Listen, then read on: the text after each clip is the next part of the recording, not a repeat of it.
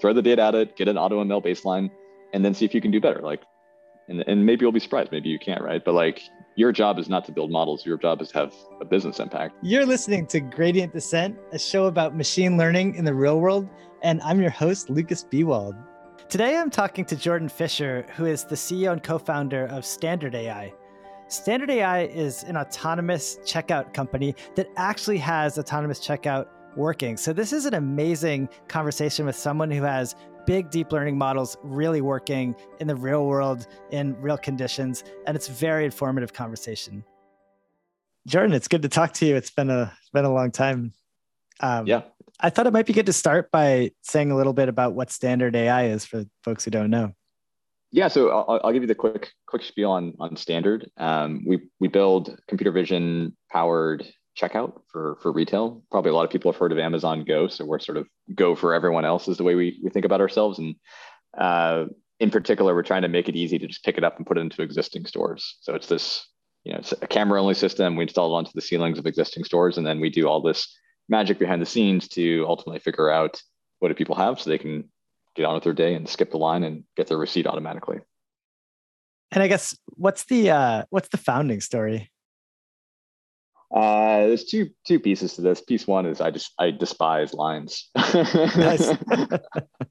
I mean, life is short. It's just, I struggle seeing just wasted human capital, right? Like, we spend literally billions of hours waiting in line every year. Like, it's pretty staggering when you stack it all up at once and just look at it, like that amount of human capital just literally incinerated. And we're doing it just for the sake of commerce, right? Like, we're just waiting in line doing nothing. And there's another person on the other side just waiting for us to get there to then do this transaction. It's the most mind-boggling thing. Right. So that sucks, and life is short and we shouldn't spend it waiting in line. So I think that's the obvious piece. But the real sort of inception of Standard was more tech driven. So we had a really cool tech team that I was working with closely at the SEC, and a few folks who were sort of in the surrounding industry. And this was going back 6-ish years now, and we just saw this revolution happening in ML, obviously, but really computer vision. At the time, I felt it was having this moment where it was just so clear that everything was about to change, that you could suddenly reach human parity almost in some of these tasks, and be like, wow, if that's true, if humans and machines can sort of see equally well, what does that mean for the world? And it should change basically everything, right? Like, every industry where you can put a camera and see stuff should get revolutionized by this coming revolution. That was our really strong conviction. So we didn't have a particular product in mind. We just sat down and said, okay, we're gonna we weren't computer vision experts, we were just ML experts. We were building ML for the SEC. And we said, okay, well, we're just going to retool. We sat down, and for about a year, we just read every computer vision research paper that was coming out. Wow. and then we had one business guy, a really good old colleague of mine, who was sitting in on the brainstorming sessions, and was just helping us do the market analysis, the TAM, and kind of figure out what was what. And we had a bunch of really dumb ideas, which I'll tell you about only over a beer sometime. Oh, come on. Tell me one right now. I want to hear one idea. Actually, so one of them is starting to become more real in a more niche, in a more like home setting. But I was really passionate about this idea, which was smart gyms, and this idea of, because we were pretty sold already on like overhead cameras being the modality that we wanted. And we're like, where can you just put overhead cameras and enable a cool experience? Like, well, gyms, right? Just put the cameras up, and then you put your AirPod in your ear, and you should be able to just walk into a gym, and your synthetic personal trainer just starts talking to you. It knows what you've done in the past. It starts counting your reps. It pushes you to like do one more rep, or go for the 15 pound instead of the 12.5 pound. And it takes all the drudgery out of like doing the self tracking, which no one wants to do, and can also kind of like push you to do more, and then help you with proper form, etc. We're starting to see this now in like at home gyms, where there can be a camera that will like help coach you, but I don't think we've seen it yet in the full gym setting. But then you decided to do this checkout-less store idea. I mean, like, was it obvious that was the best idea? Like, how did you come to it? How did you validate it? It was super obvious, because when you start running the numbers, it's just wild how big the opportunity is, and it's only gotten bigger since then. So like, checkout on its own is huge, and like I said, it's literally billions of hours a year across the world. So it's massive, and we spend hundreds of billions of dollars to make that happen. And there's so much else that needs to happen in stores, right? So like that human capital has an insane number of things that we need from it in these stores, right? So like stocking the store and customer support and refacing, et cetera. And we hear that now that we're talking to retailers, like they want all these things. Of course, they want autonomous checkout because they don't want to line either, and they want to do the best thing for their shoppers. But they also just can't even staff their stores effectively right now. There are retailers that have 10, 20,000 plus open positions right now. Mm-hmm. And, we go, our product teams especially go and interview not just the retailers, but employees in the store. And they get super excited as much as anyone else about autonomous checkout because they're like, oh, if we have this in my store, I get to go do all the things that I want to do, right? Like I get to go interact with customers. I have my locals that, my regulars that I really like talking to. I can finally have a spare minute to go fix the out of stocks that are actually hurting the bottom line of the store because, someone walks in and wants their Snickers bar and, we haven't had a chance to restock it. Like that's, a massive hit to retail. So really everyone's super excited about it. And all these industries, these retail tech industries can be done better with computer vision powering them, right? So it's inventory and out of stock and loss prevention and insights and analytics. And then it's also checkout, right? So it's just like, we started like pulling back all the layers of this onion. We're like, this is really going to just change the entire $25 trillion physical retail industry. Like every aspect of it gets better once you have the smart system in the store. So we were just like, this is insane. So that was one of our metrics, obviously, was like huge TAM. Another one of our metrics was we wanted it to be a really hard tech problem.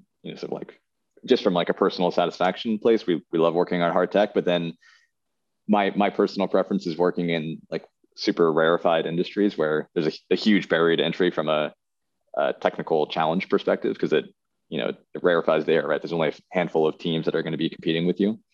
So it was kind of that sweet spot of like, this is really hard, but it's not quite as hard as like autonomous vehicles where, we're going to be bashing our head against this for, a decade and probably need to go raise $1 trillion to compete with Waymo. Right. So I sort of hit all that, hit the sweet spot of all those things. And so is the challenge to actually see when someone takes something off the shelf? Like, is that the challenge, or is there a point where you sort of show it to a camera and then check out? Like, how does the experience work? Yeah, from the experience perspective, we're really trying to make it just completely seamless. Like you forget that you're doing this, that you're shopping, right? And the goal is to make it feel like it's your personal pantry. So just walk in, grab stuff, and put it in your jacket, put it in your pocket, put it in your purse. You no longer think about transacting, and we're hoping that it sort of does to shopping what Uber and Lyft did to taxis. Like you're still transacting, but you don't think about that transaction moment anymore. You're just hitting a button, a car shows up, you get in, you get out. And like that, it's just so seamless that now you take a Lyft more than you take a taxi, right? You're growing the pie. And that's what we're really hoping to do for retail. And so what do you do on day one when you decide to make a company that does this? Like what was the next step? Did you go talk to stores and try to get them to install cameras and run ML models, or how does it work? We did. Yeah, we did actually. Yeah. So we actually had a pretty big co-founding team, but Michael, who's our chief business officer, was our, the business guy, quote unquote, right? And me and Michael, we were in New York at the time, and we were actually we hadn't quit our jobs yet. So we didn't have enough conviction, but that came shortly thereafter. But yeah, we just walked around Williamsburg and Brooklyn and just started talking to store owners. And it was Saturday. So the very first thing we learned about retail was you don't bother retailers on a Saturday because it's like, that's the most important day of the week for them to sell stuff. So we were just going in talking to store managers, and they're like, what? This sounds cool, I guess, but you need to get out of my store right now. Like I got stuff to sell. So, we started coming back on Mondays and Tuesdays. And yeah, I mean, you go talk to retailers anywhere, even 5 years ago, 6 years ago, and it was already clear that everyone wanted this, right? And we were super lucky. Once our name just got out, once we incorporated and put out even just like a little bit of videos about what we were doing, like we just got insane inbound from basically all of the retailers in the world. Like it wasn't, it was small mom and pops all the way up to, mega Fortune 10 companies, right? That's how we knew that, like, if we can build this. At the time, it was not clear that we'd succeed, but if we could build this, then yes, there is this ridiculous, amazing demand at the end of the rainbow. And so where are you at? Like, can I go to a Standard AI store and pull stuff off the shelves? Yeah, for sure. I mean, it is hard tech, right? So, we're 5 years in and we haven't deployed everywhere yet, but I like to call this space AV light. So you probably have a lot of AV folks on your store. So I'm going to be incessantly pitching them. Everyone in AV should come over to autonomous checkout because the time is now. But we get to go to market faster. So actually, our tech is probably not as advanced yet as AV. I think we're pretty sophisticated. We do some really cool stuff, but we're not.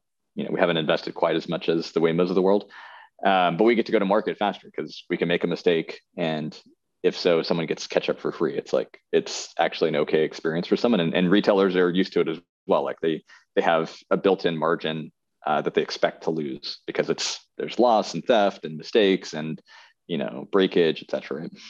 So it's just a really more friendly place to be. So we're just now kind of exiting MVP stage. We're at 10 stores now that we've launched in with real retailers. They're just regular stores that we showed up and installed our cameras and transformed them. And one here in the Bay Area, actually at San Jose State University, we just launched about 2 months ago, which was super awesome because we have more adoption from that one store than our other 10 combined, because the students are just like, they love, they're like, yes, early adopters, great. So we have like 500 people using our system every single day just at that one store, which is super exciting. So it's still early, but at the same time, we're kind of exiting MVP and really starting to ramp up with our retail clients. Like they're finally seeing the tech work in their own stores or their competitor stores, and they're getting really excited about how much shoppers love this, and also all these other value props that we have been pitching for the last 5 years around inventory, et cetera. They're finally seeing it now, and we're growing into that and starting to expand. So that's really exciting. And so in those 5 years that you've been working on it, what is like, has it been, what's unlocked the ability to put it into stores? Has it really been like kind of making the models more accurate or something else? It's a whole slew of things for sure, right? Like, there's product work for sure, because at the end of the day, there is like real experience, and the way that you're presenting it to people in the store matters. There was also just some go-to-market aspect of it too, right? Where when we started, we were like, we're just going to put this in every store in the world, which is our intent. But we're like, so let's go sign deals with everyone. And we were going out and talking to mega like 500,000 square foot stores and like mega grocery stores. And then we had to kind of take a step back and say, well, look, this is cutting edge tech. We need to start a little bit smaller. We can still partner with big companies and mom and pops, but let's go after convenience stores to start with. It's a smaller footprint. We don't need as many cameras, et cetera. Smaller number of items. So there was a little bit of kind of a reality check there that we should start a little bit smaller, which we did. So now we're kind of mastered convenience stores and are going to be expanding from there. But yeah, I mean, for sure, like the engineering, the machine learning, the operations. I think for me, operations are always a super under appreciated aspect of ML, right? Like you just got to go heavy on ops, and care a lot about your data, care a lot about your labels and your quality. And that's been super important for us. Interesting. So when you say ops, you mean labeling? That's like the primary ops component? Yeah, tons of labeling for sure. I mean, we definitely have big data sets, and we have a little bit of a HITL too as part of our live system, which is another kind of, I guess you see HITL in some AV systems as well, where there can be a disengagement and then a remote pilot will take over. Uh-huh. But for us, that's actually a much easier part of the process, because you're not driving a car, so you don't need this like 10 millisecond response time. Right. We just need to get someone a receipt in the next 5 to 10 minutes. So if we kick off a background thread and have a human take a look at something, like that's totally fine. And then that's another label that we can throw back into the system. So it's sort of all self-feeding. When you set up a system in a new store, do you have to train it on the particular inventory in that store? Or I guess even inventory can change over time. Do you kind of keep retraining your systems?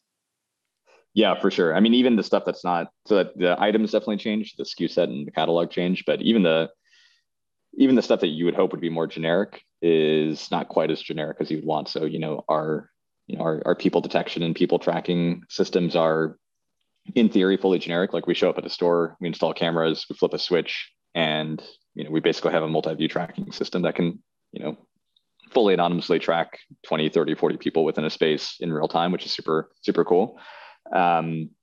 But nonetheless, it does get better if you fine tune on that store, right? So we'll go in and over the course of the first month or two, we'll label a little bit of data, fine tune the model, and then redeploy to that store. And you do get a boost by doing that. I think at some point you probably start seeing diminishing returns. We're only at 10 stores, but presumably at 1,000 stores or 10,000 stores, that human model is going to be so general that there's probably no point in fine tuning on a per store environment. But when it comes to products, like you said, like there could be a different product in every single store. That plateaus too. So, to give you kind of some rough numbers, a C store can have maybe 5,000 unique SKUs in their store, and they're going to have maybe 30,000 unique SKUs across their fleet. But that fleet might be 1,000 stores. So you get a pretty good economy of scales once you start getting to fleet scale. Because you're only going to go from one store to the full fleet, you're only going to 6x the size of your catalog, but you're going to 1,000x the size of your deployments. So it pays off in the long run, but it's super expensive when you're only in 10 stores like we are. So we work really hard to stay on top of those ops of, the churn of new SKUs that are showing up. And, it's the Easter version of the Snickers bar. And right. It's just constantly churning for sure. What do you do in that time when it's like training, that month or two where people are coming in? Like, is it all sort of human operated at that point, and then it gradually seeds to the ML algorithms, or do people have some other mechanism for paying? So what's cool is we run in the background because we're showing up at existing stores. We're not building a new store, right? So the same store is there. We're not getting rid of the existing point of sale system, the existing checkout system. So we install our cameras. We're doing our things behind the scene. And then the store is just running as is, right? So it's only when we're ready and, we show the retailer that we've reached a certain accuracy that we flip the switch on. But then even then, once we flip the switch, it's not a hard crossover, so which actually is really nice for us because there's still people, Apple Pay has like 6% adoption or something right now. So you're not going to see an overnight, 100% adoption of standard. Although at San Jose State, we do see that we're basically at 100% adoption at that store. But that's awesome. In most stores, you're not going to see 100% overnight. You're going to see like 5%, right? To start with, and it's going to it'll take time for everyone to switch over. But what's cool about that is you get the point of sales signal. The point of sales system will tell you what the non-standard shoppers are buying. Our system can still predict what we think they're buying. And then that's actually a nice corrective signal where we can say, well, where are we making mistakes? And then we have a team that will do deep dive analysis to sort of suss out what happened, and then ultimately see if that needs to be a training label back into the system. And that's a really nice flywheel because that's just running, before and after we launch. Totally. Has your views on computer vision architecture changed since 2017? Like, I feel like computer vision is constantly making advances. Does that affect you? Have you kind of changed at all the way you've thought about training your models?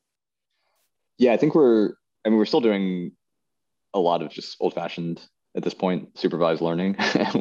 And when we started standard, I had a rule at the time I was much more involved with the ML team, and had a rule with the ML team, which was you're only allowed to do supervised learning. Like even 5 years ago, there was all this fancy stuff, right? And autoencoders and whatever it was, blah blah blah, and then it was all, I don't want to say BS, right? It was good research, but it was not production quality industrial machine learning yet.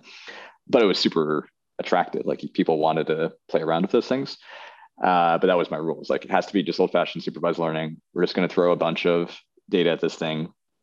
I'm sorry that's not glamorous. It's still going to be really hard. I promise you. Like you're going to have plenty of chances to solve hard problems, and we did. Right? We solved some really cool stuff. But that was kind of the rule back then, and I kept that rule for a long time. And I think it's just now getting to a point where I think there's different ways. And of course, supervised is still like the mainstay, but I think synthetic data is getting super interesting. And then I think also, just in the last 6 to 8 months, this like self-supervised revolution that's happening in vision that had already happened in NLP is, super fascinating. So we're starting to play around a little bit. It's not in our production models yet, but we're starting to play around with it a little bit. And it's pretty wild what some of the stuff can do. So I Actually, I had COVID about a month ago, and so I had a few days where I wasn't allowed to take. No one was letting me work, quote unquote. So I was just programming instead, and I was like, I'm just going to play around with some of the self-supervised stuff, and I took all of our images from all of our shelves from production, right, with no labels, no labels whatsoever. But it was hundreds and hundreds of gigabytes of just images of products, and I trained one of these massive, you know, vision transformer, masked autoencoders, and I just let it run while I had COVID because it took me about a week to recover. So I just let it train the whole time, right?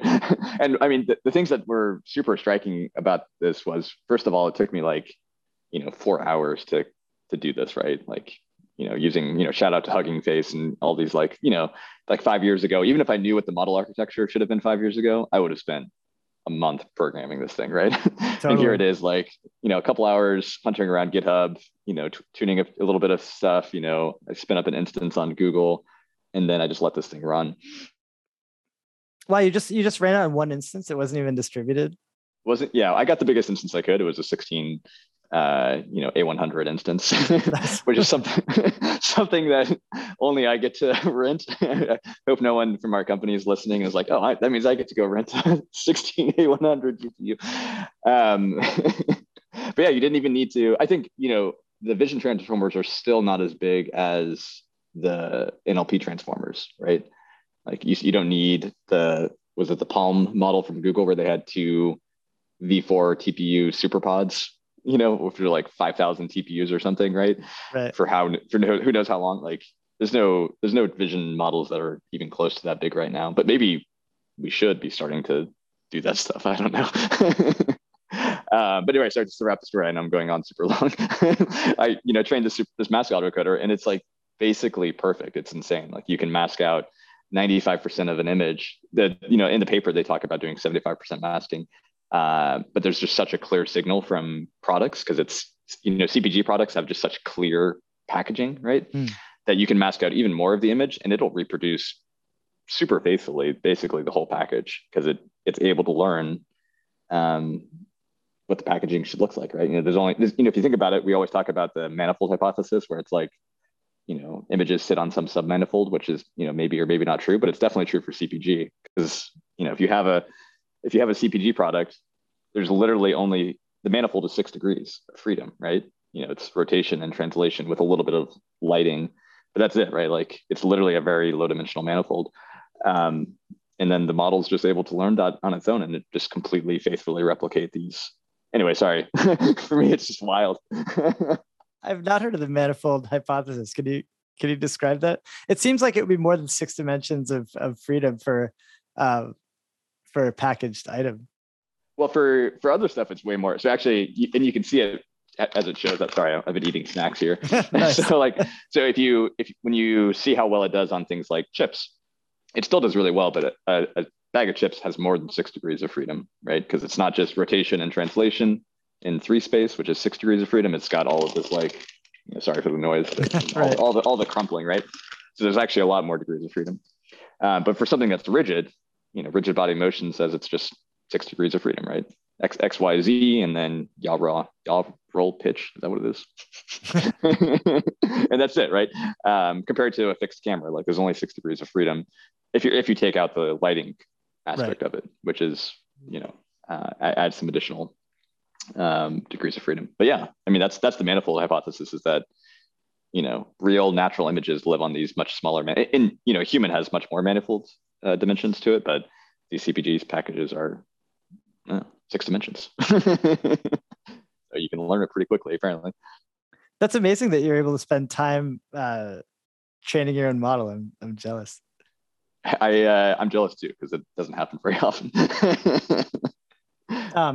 Well, I'm curious. So you guys have been, Weights and Biases customers since the very early days. And I'm not here to advertise Weights and Biases, but I would love to know more about your stack. Like, I mean, it sounds like you're playing with Hugging Face. Are you using that in production? Are you using what else? What other tools are kind of important to you to make the whole system work?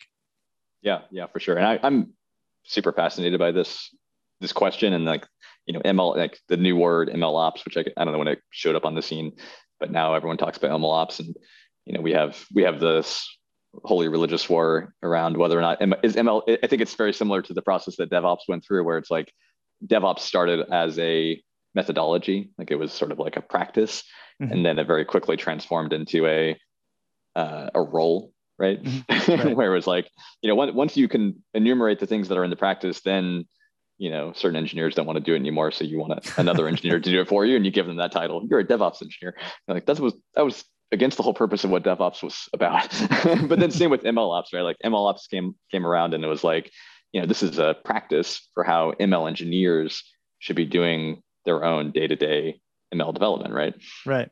And for me, like, we call this end-to-end, full cycle machine learning at Standard, which is how we tend to run things.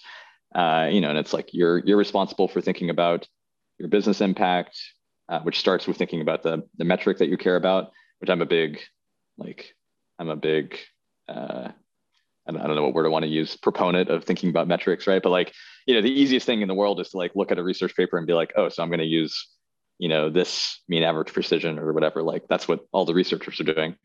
But it's like, no, stop. Like the first thing you need to do is spend a couple of weeks just thinking about your metric, because we're in production. We have real world use cases, and I guarantee you that the researcher that came up with mean average precision had no real use cases in mind. They just came up with it because they needed a number, and it is definitely not the thing you want to optimize for, right? So like you need to think really hard about what your metric is and validate that is the right metric. So for me, full cycle ML is like, think about your business impact, your metric, your data, get hands-on with your data, get hands-on with labeling, get hands-on with model training, and get hands-on with deployment, monitoring, and then what we call closing the loop, right? So it's, you need to have those tools that will meet you at the end and say, actually, your journey has just begun. Let's see how things are failing in production. Let's make sure that we're taking those as hard examples to bring back to the flock, totally, right? Totally. So like that's super exciting because it's a whole discipline, but it's also exciting because I think, it's still Wild West in terms of what does the full stack need to look like, right? So weights and biases is super cool. We're on GCP, so we're big Google users. I think they're innovating a lot in terms of what their AI stack looks like. Oh, you use their AI stack? What's your favorite stuff? I've never used any of it. I just know we use it. But we use Vertex, and that's not true actually. I'm a big believer too in sorry, I say that a lot. AutoML, where it's so I personally have definitely played around a lot with Google's AutoML.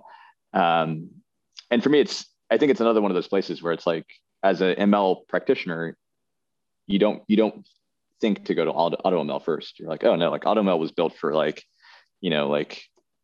old-fashioned engineer, or like someone with a business problem. They don't know how to do ML. So Google built this thing to like make it easier for them to like dip their feet. It's like, no. Like take a step back, first of all.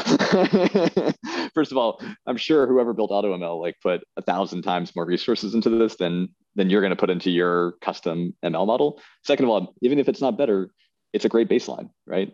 So totally. Like just do it. Throw the data at it, get an AutoML baseline, and then see if you can do better. Like, and maybe you'll be surprised, maybe you can't, right? But like your job is not to build models. Your job is to have a business impact, right?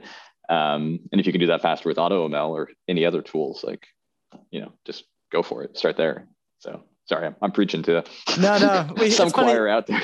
we had Anthony Goldblum on the podcast, and the CEO and founder of Kaggle, and he was saying that he used Google's AutoML and it got him in the top 10 percentile on a Kaggle competition, which I thought was like amazing. It's like, come on, guys, like, use AutoML. Yeah. I mean, that's what these tools are for, right? I mean, like, and I think that's cool actually, because it's, for me, it harkens back to the previous Wild West that we had in engineering, right? Where, we used to write assembly code. That's what we all did. Not me personally, right? But like that's the world we did back in the day, right? And then, we started developing compilers and blah, blah, blah. And, starting to move up the stack. And you had the same thing happen back then where people were like, no, like you can't use a compiler. Like you're never going to be able to write assembly the way that I can write assembly. And sure enough, compilers got way better than people, and we kept moving up the stack of abstraction. And I think the same thing's going to happen with ML, right? Like we're not going to be sitting here tuning manually writing layer 6 goes into layer 7, and it's going to go from 128 features to 256 features. Like that's not our future, I think, as MLEs. It's definitely many levels above that in abstraction.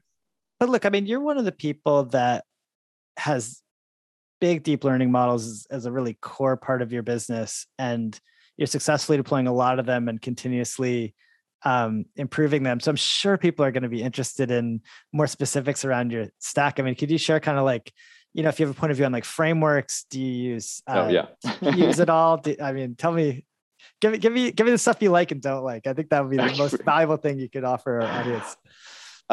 For sure. I pride myself throughout my career, even pre-ML, on picking the right horses, the right stacks that end up even early, they end up playing out.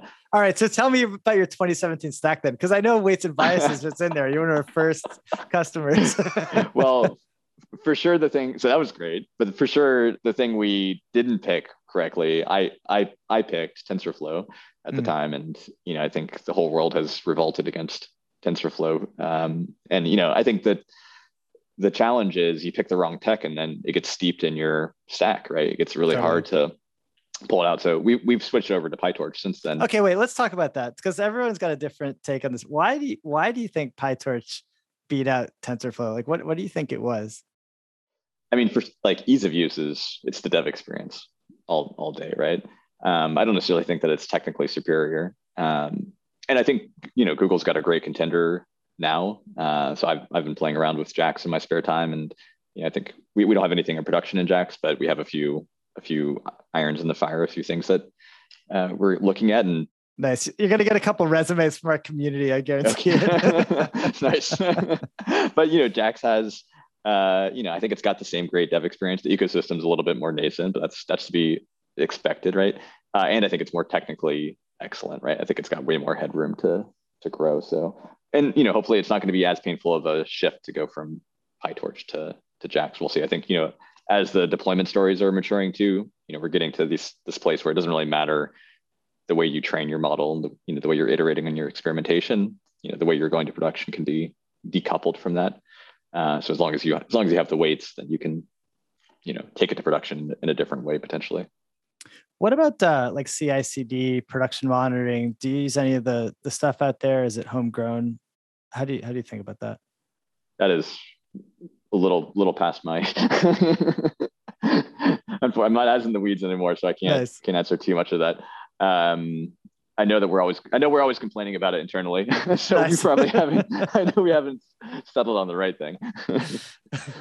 I guess the 2017 stack though, so it's like TensorFlow. What else? We definitely built a company on Python to start. Mm-hmm. It was just a pragmatic choice because ML is Python. Unfortunately, I despise Python. You despise Python? Wow, that's strong. What? You got to come out of the gate strong with these. I love it. Yeah, tell me more. What do you like? All of this. I mean, it's great as if I'm going to write a 50-line script, it's fantastic, right? If I'm going to write 50,000 line script, and it's going to be sitting across 20 engineers, it's a disaster. And what do you want? What would you prefer? I guess this is the normal religious war, so I'll just harp on the same points, right? But for me, I like strong types because I think that they're it's not even that you get faster speed, which you do, right? That's great. Mm-hmm. But it's a people contract. It's not a machine contract. It's a people contract, and it enforces it. So it's I know when I come to this piece of code, whether I wrote it 20 years ago or what someone else wrote it yesterday, I know exactly what the output is, what the input needs to be, and it's a contract. Whereas with Python, it's you still have contracts. You still spend a lot of engineering resources coming up with the right problem decoupling and where should our API boundaries be, but it's never enforced. So is the contract that we all agreed upon actually what's happening, or isn't it? And you just have to trust or build a ton of unit tests, right? But there's no guarantees. So for me, strong typing is all about building trust and being able to communicate better with other people. Because for me, engineering, it's a team sport. It's a people sport. Actually, it's very much collaborative, and that's why I like strong typing. So favorite typed language is what? So this actually became part of our stack evolution. Was we we picked Rust. Actually. Oh, you're gonna get a lot of resumes. Okay, I was gonna guess that. We're definitely hiring plenty of Rust engineers right now. So if you like ML, and you like productionizing ML, and you like Rust, and you like streaming a lot of data, you definitely want to come to Standard. Yeah, so we're still not 100% on Rust, and we have some other stuff in our stack too, but we have a good healthy amount of Rust. And actually, one of our early wins was, and this is why we ended up choosing Rust, was we had one of our founders was a huge Rust proselytizer. So wow, in 2017. Yeah, even years before that. Wow. This was Brandon, one of our co-founders, and we were working together for years before that. And he was always pitching me on Rust. He's like, Jordan, let's use Rust. And my job was to say no. My job as an engineering manager is to say no. It's a funny story. I called the Streamlit founder, who's also on the podcast, like after he sold his company for like, $800 million. I was, dude, like, what are you going to do? And he's like, I just want to write more Rust code. I feel like I now can finally do it. So just send him your job opening. Yeah. That's cool. Yeah. Well, if he doesn't have enough money and he just wants to come write some Rust code with us. But yeah, I mean, it's a cool language, right? So it took Brandon a while because he kept telling me what it was good at and what it wasn't good at. And I was like, okay, well then using what you're telling me, it's not the problem we're working on right now is not what it's for. So like, you just want to work on this because it's cool. But then we finally had this problem where it was like, it was the right thing. So this was our multi-view tracking algorithm, which is this like, we run deep learning models per camera to extract these features. And then you have to merge them together across all the different camera feeds in order to build up a single cohesive understanding of how people are moving through the entire store. Mm-hmm. And it's not, that part is not deep learning. It's just this like super gnarly sort of graph theory kind of combinatoric optimization problem. And it's dealing with a ton of data, right? Doing a lot of heuristics, and it has to be super fast. It has to be soft real time because it's stream processing, maybe 100 cameras each at 30 FPS, right? Mm-hmm. And we were building that algorithm, and it was just getting wrecked and then we were investing so much engineering resources into parallelizing the Python code.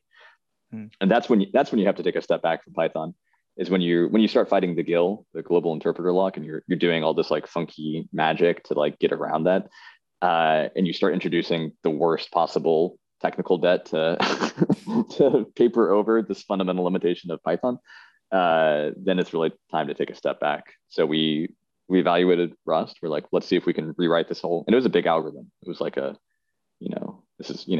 is awesome because you write like 50 lines of ML and you get magic. This algorithm's like, 10,000 lines of gross, nasty, massive heuristics. But we sat down and rewrote it in Rust pretty fast. And we got a 50x speed up. Wow. We've since then gotten like an additional 2 or 3x speed up because Rust, the whole like cool thing about Rust is fearless parallelism. I don't know if you know that expression for Rust, right? Like, because it's not just strongly typed, it's like hella strongly typed. So it has this ability to like identify race conditions and make sure that when you're doing parallel programming, you're not going to shoot yourself in the foot. So you can actually more confidently move into multi-threading. So we've just gotten huge benefits by moving over to Rust from a speed perspective, and from a confidence perspective too, right? Where you have this super complex algorithm, you change something and you want to push it to production. If you had the thing that we would have had to rewrite it otherwise would have been like C++, and it scared the hell out of me because C and C++ are just.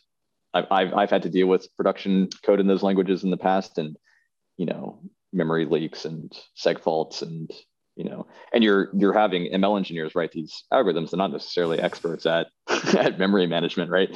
So, but what's cool is now we have more sort of researchy oriented people that can make tweaks to this multi-view tracking code, and we don't have memory leaks in production. We don't have seg faults in production. They confidently make changes to the algorithm, push it to production, and it works. So that's super cool. So I'm definitely a Rust proponent. Any other kind of early technical choices that you really feel proud of?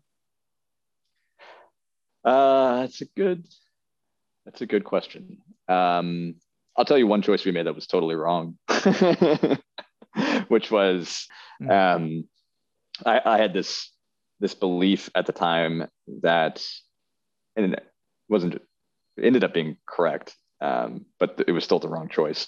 But the belief was that raw camera footage is better than decompressed video. So if you have a camera feed, the best thing you can possibly do is record those pixels raw to disk, train ML models off those raw pixels, and then deploy your model, right? Never allow H.264, H.265 compression to sit in between, right? Because it's obviously throwing away information. Like that's its job, right? It's tuned for human fidelity, right? Like so that we can't tell the difference. But I was like fanatical that we had to use raw only. So like all this engineering work went into just being able to store all this raw data all the time. And it just got way too slow to maintain that engineering work. And we finally ended up doing an experiment where we collected a bunch of video data, and we labeled it both from video and from raw.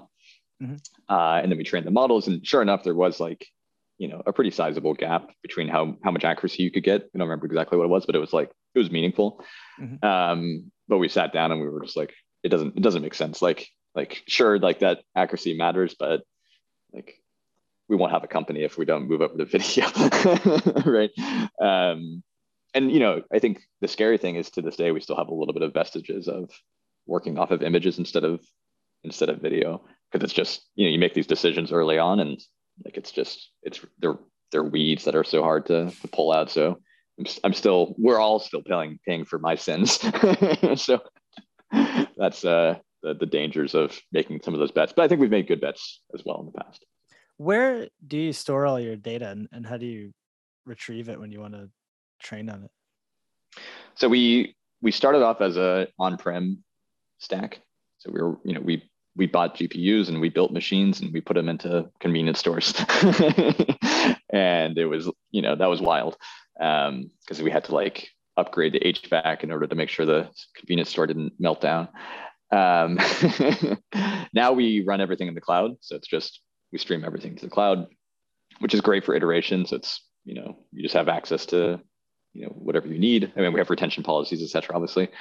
But I think moving forward, probably in the next year or two, I suspect we'll be taking some of it back on-prem, mostly just from a cost calculus perspective, because the cloud's great. It's super flexible, but it's not necessarily, the most economical, especially when you're talking about renting GPUs, which is still an arm and a leg up on the cloud.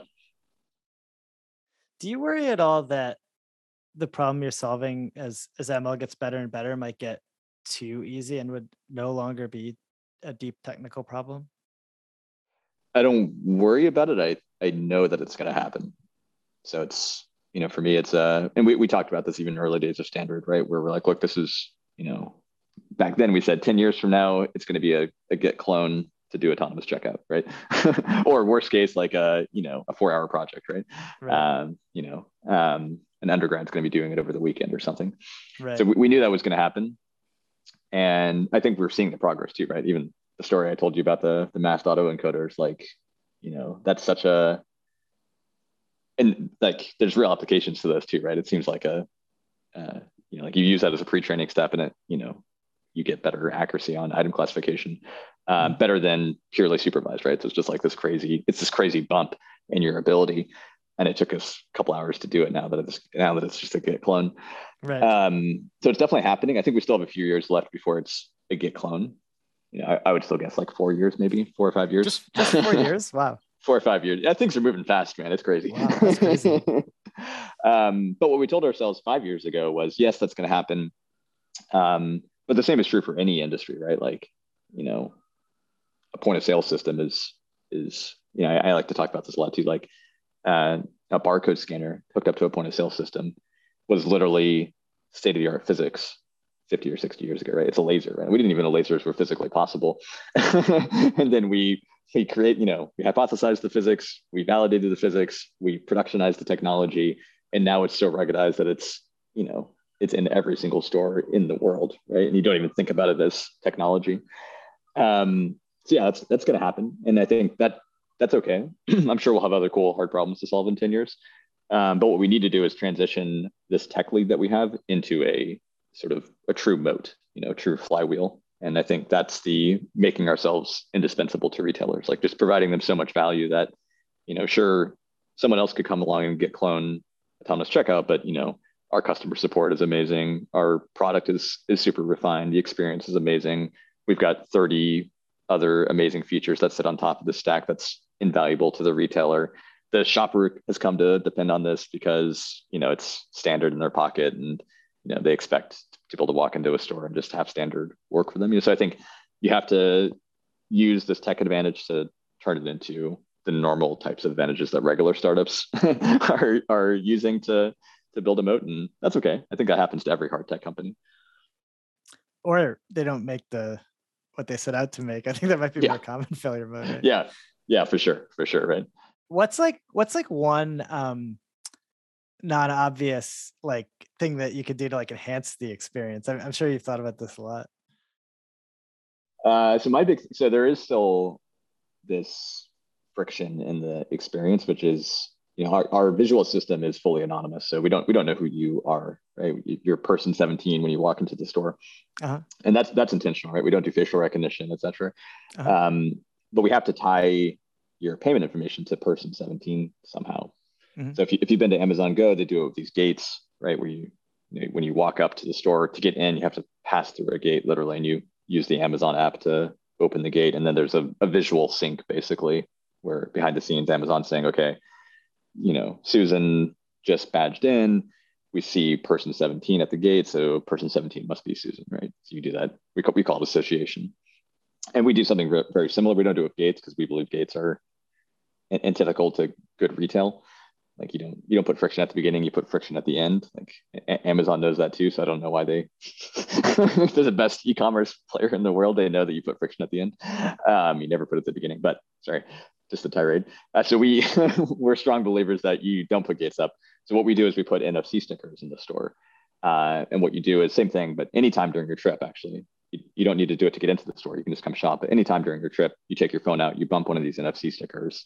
And then we do the same thing where we know when the bump happens on the back end. And we know that that's Susan. And then we know person 17 was the one bumping because we have this fine-grained 3D reconstruction of Susan as she's at person 17. So we know where their hand is. And then we do the association. But there's still that friction, right? You have to take your phone out of your pocket and think about transacting. So I have this belief that we'll be able to get rid of that, at some point in the next couple of years, where you can just, without being privacy invasive, you can keep your phone in your pocket, and using additional signals like, Bluetooth, etc. We should be able to narrow it in and figure out person 17 is Susan, because then you can really just walk into a store and walk out and never have to think about transacting. That's cool. One thing I want to make sure I asked you about is your standard SIM data set. Could you maybe describe what that is and why you released a public data set? Yeah. This was super cool. So it's a 3D sim basically of stores. So it builds 3D reconstruction, not 3D reconstructions, but it builds 3D models of stores totally synthetically, right? So where are the shelves, where are the cameras, where are the products on the shelves? It tries to simulate, the way that the products are stocked in the shelves. It has a decent corpus of SKUs, etc. So it's just a way to build up these 3D representations of stores. And then obviously what's cool about that is you can generate infinite image data of stores, synthetic stores, right? So that's a huge leg up to be able to move quickly and get off the ground and start training. We often see a lot of models where if you train on synthetic, it doesn't give you as good results as if you train on real data. That's definitely true still for some of our models, but there are some models where you just can't get the data labels in particular in the real world, right? Or you can, but it's just insanely expensive. So segmentation is a good example where it's just so expensive to do segmentation. And for us, actually, we were working on this model called change detection, which is you can, if you look at a shelf over time, you can see the item sort of be taken and removed. That's a really interesting. So we can create that data set, the real data set. But how do you label it? Like asking a human to look at a before and after image and draw a segmentation mask of where the item was staged. It's just like it's not an easy thing to do. But with the synthetic data, you can just simulate it and get a billion images of before and after with perfect segmentation masks. So that was the original inspiration for creating that data set. And then I think we're all big proponents of open source, and I think open source data is sort of the next version of that. If ML is going to revolutionize the world, which it is, we have to make that more democratic. And the code is becoming super democratic. The data is not, right? So I think that's sort of an interesting gap, and I'm not exactly sure how to fully close that gap. But I think that open sourcing the synthetic data set at the very least is a cool way to help.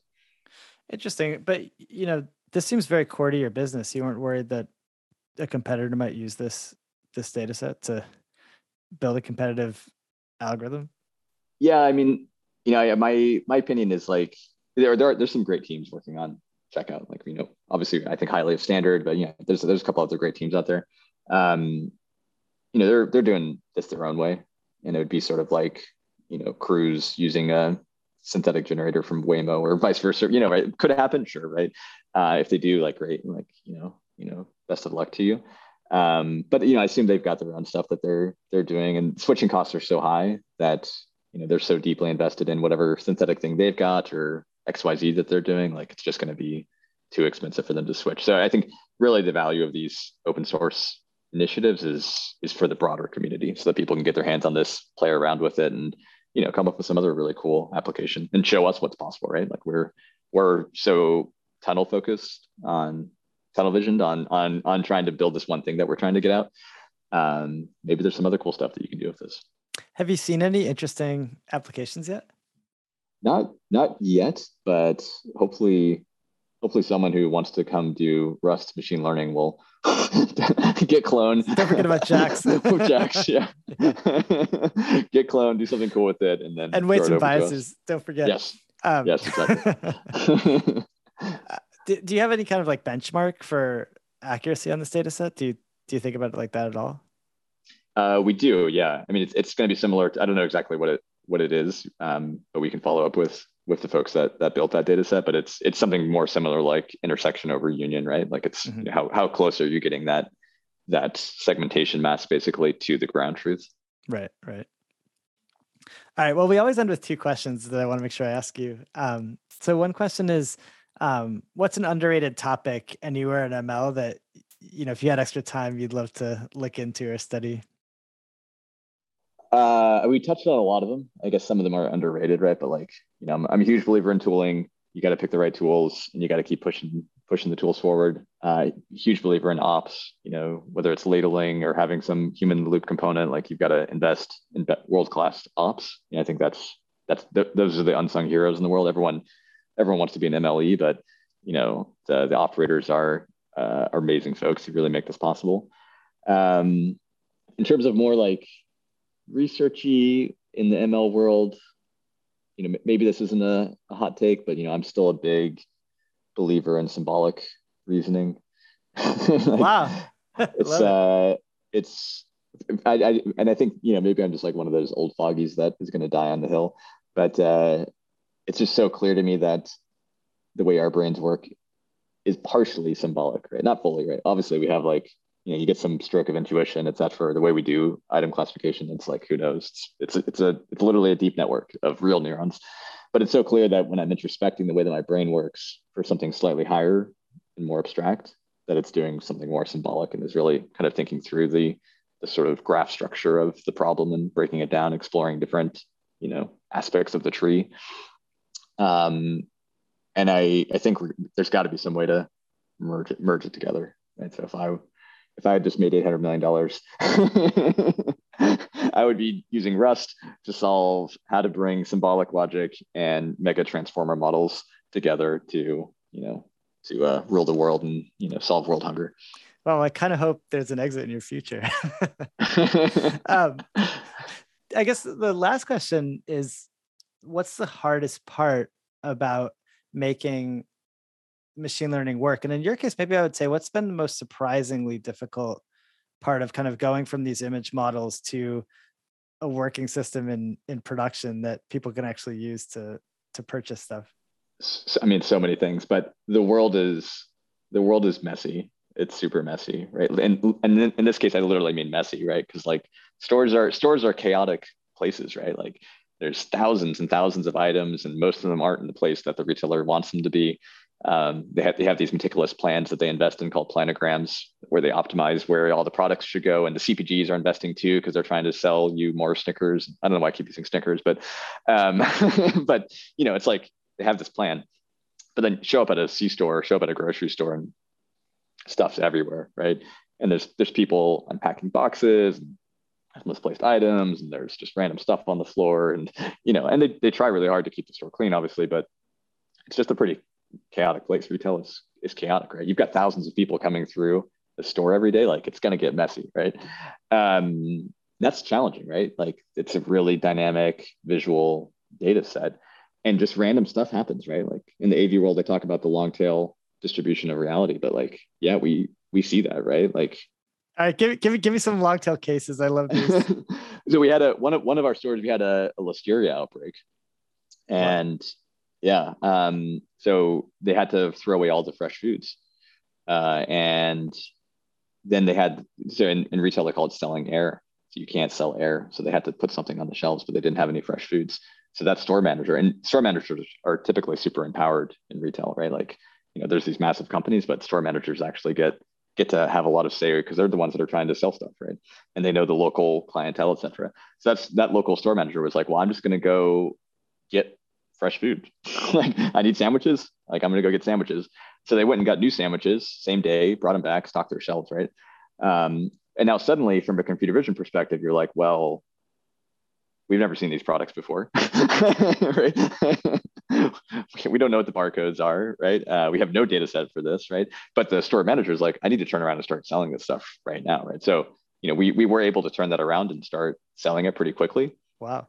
But that's super hard, right? And that's, again, it's this really rich intersection of engineering, ML, and operations and client support too, right? Like it's, you have to bring all those things together. This is not just ML. And I think that's the lesson that we've learned over and over again is, every piece of this has some connection to the shopper, to the retailer, to us as a business, and you have to bring all the stakeholders together. Like we're a super cross-functional team, and we love coming together and looking at all the different sides of the problem to ultimately make something that we can put out into the real world. Awesome. Well, thanks so much for your time, Jordan. That was super fun. Super informative. Yeah, this is awesome. Thank you. Awesome. Yeah. Thanks for having me on. Oh, my pleasure. If you're enjoying this interview series, the most helpful thing that you can do for us is leave us a review. It helps other people find the show. And really, we do these shows so that people will watch them. And what I really want is more people to find it. So if you leave us a review, I really appreciate it.